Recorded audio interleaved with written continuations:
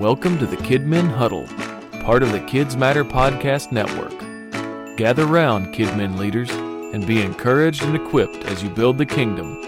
Now here's your host, Amber Pike. Welcome back, KidMin Huddle friends.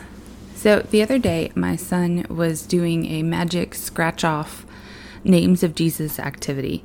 This was one that went out in our spring faith kits that I make for my kids at church because, yes, the children's minister's family isn't always Johnny on the spot using those resources. So, if you're sending resources home to families and you're discouraged that they don't always do them, maybe they're just like us and they get a little bit behind. But he's doing this little scratch-off thing from Oriental Trading, and it's revealing the names of Jesus, and he loves Jesus so much, and he's like, oh, it's this name, I like this name, yada yada. And so I asked him, hey, what's your favorite name of God? And he's like, I don't know. And it got me thinking about God, go figure, and his attributes, and the names of God, the things of God that I love the most. And I think the name that I'm loving the most right now is Good Shepherd, because God leads us and guides us. And the attribute that I'm digging the most right now is that God is sovereign. He is always in control. This past week, I went up to Kids Matter HQ to do a little marketplace prep. If you are coming to MegaCon, by the way, you are in for a treat. The marketplace, where you can go and buy all sorts of fabulous things, is going to be amazing. We have so many books coming. Man, Ryan and Beth have so many books at Kids Matter right now. We've got all this new swag that I'm working on, new t-shirts, new mugs, notebooks, stickers. Oh, it's going to be awesome. But as I'm driving down there at like 6 a.m, I'm pulling out of my driveway, I wave to my dad as he's going to work, and I start to think, wow, God has so prepared me for what he has called me to do that even the location that I am in is where he needs me to be. So I live now 3 doors down from where I grew up my entire life.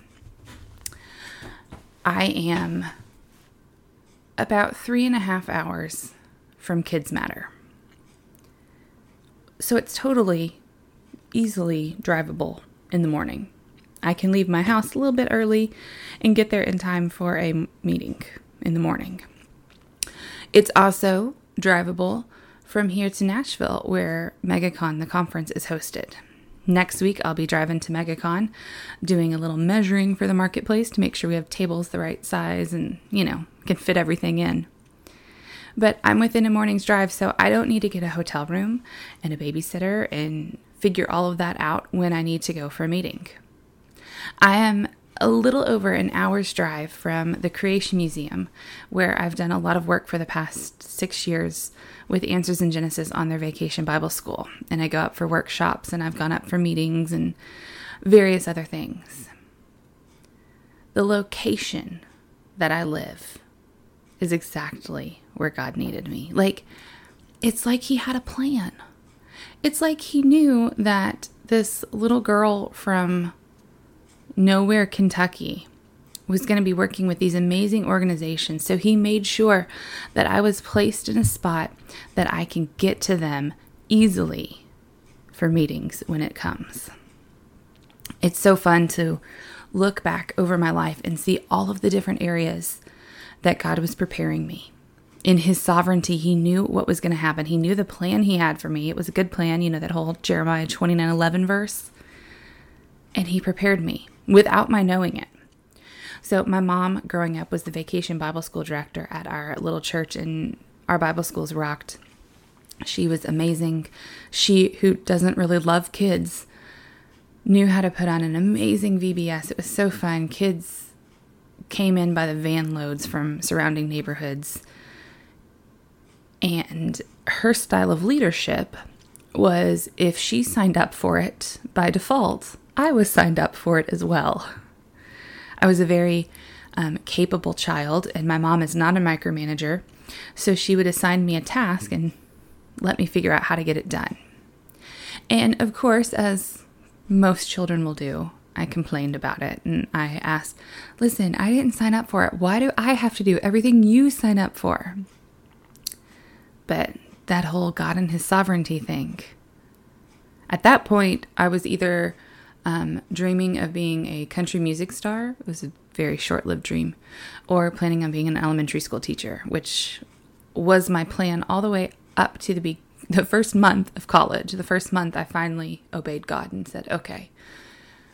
But I wasn't planning on going into the ministry at all at that point. But God knew. He knew my plan. So he was giving me the tools that I would need. When I started my first church, fresh out of college, I wasn't worried about VBS. I've been doing VBS my whole life. I got this. Because God made sure I had the tools that I need. Just like he made sure that now in this season in my life, I'm in the location that I need to be to work with these amazing companies that I'm so blessed to work with. God is sovereign.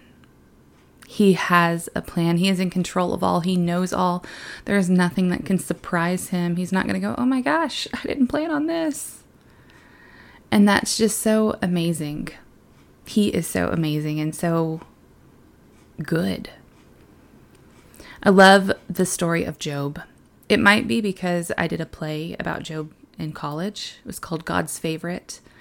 I was Job's wife. I wore leopard print satin pajamas, and my character had a drinking problem, and our twin children in the play wore like onesie pajamas. It was super fun. But that, I think, kind of spurred my love of Job's story, getting into it and reading more of his story. And I love chapter 38 of Job. All this horrible stuff has happened to him. He's lost his fortune. His cattle are gone. They're stolen. They've been killed. His servants have all been killed. And his children have all died as well. Then his health gets taken away. He's lost almost everything in his life. And his friends and his wife, he had bad taste. His wife's like, you just need to curse God and die. And his friends are like, well, it's probably because you have some sin in your life that you've not confessed to God, and this is why it's happening. So he's lost everything. His friends and his wife stink. And he's crying out to God. God, why is this happening? What is going on? What is the plan? What is the purpose? And then God speaks back. That's my favorite part. Chapter 38, God answers Job. Where were you? Where were you when I laid the foundation of the earth? Where were you when I did this? Were you there when I did this? Could you do this? Do you know about this? God goes in this kind of monologue, pointing out to Job just how powerful and how amazing he is. All of the things that he did. And he's kind of saying, Job, who are you to question? Who are you to question me and my power? Who are you to question my control, my sovereignty? And then through this back and forth conversation between Job and God, which is on its own super cool, Job's like, I am sorry. I realize you are God and it is not for me to figure it out. So I don't know why this is happening, but I trust you, God. Do you have a Job moment going on in your life right now? Or maybe you don't know why something good or bad is happening.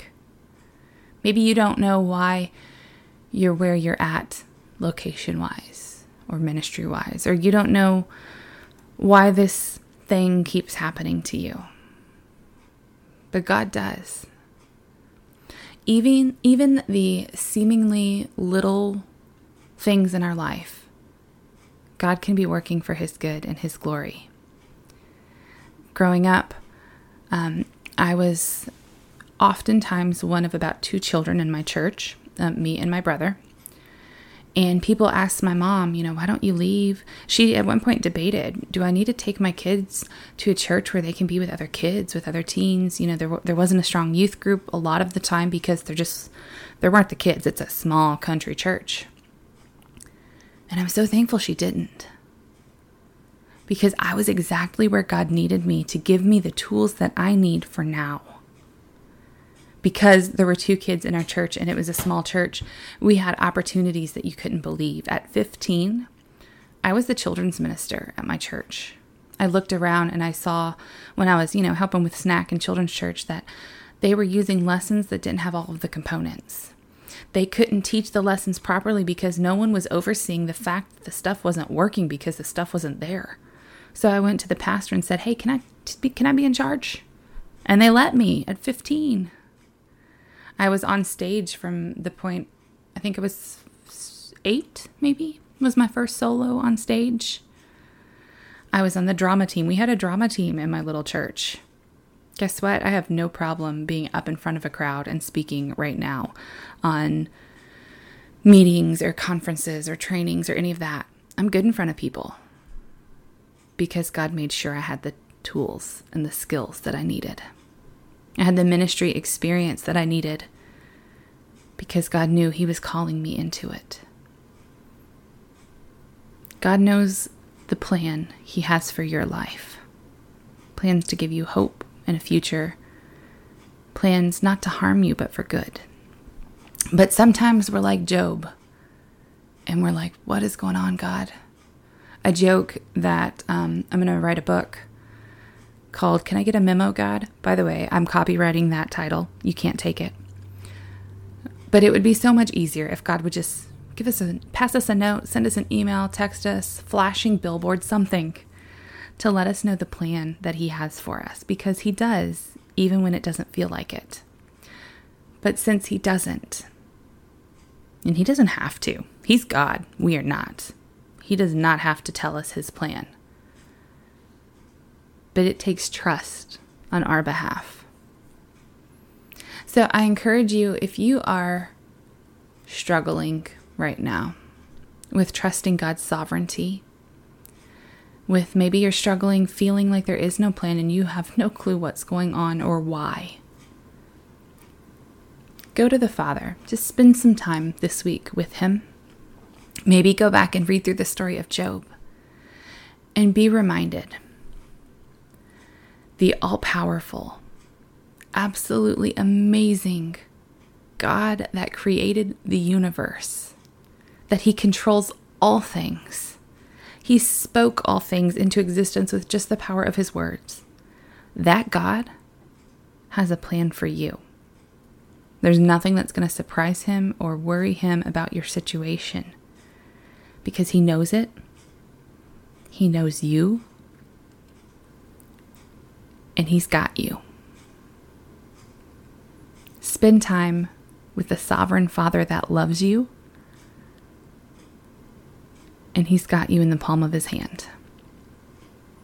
And remember, KidMin leaders, what you do matters.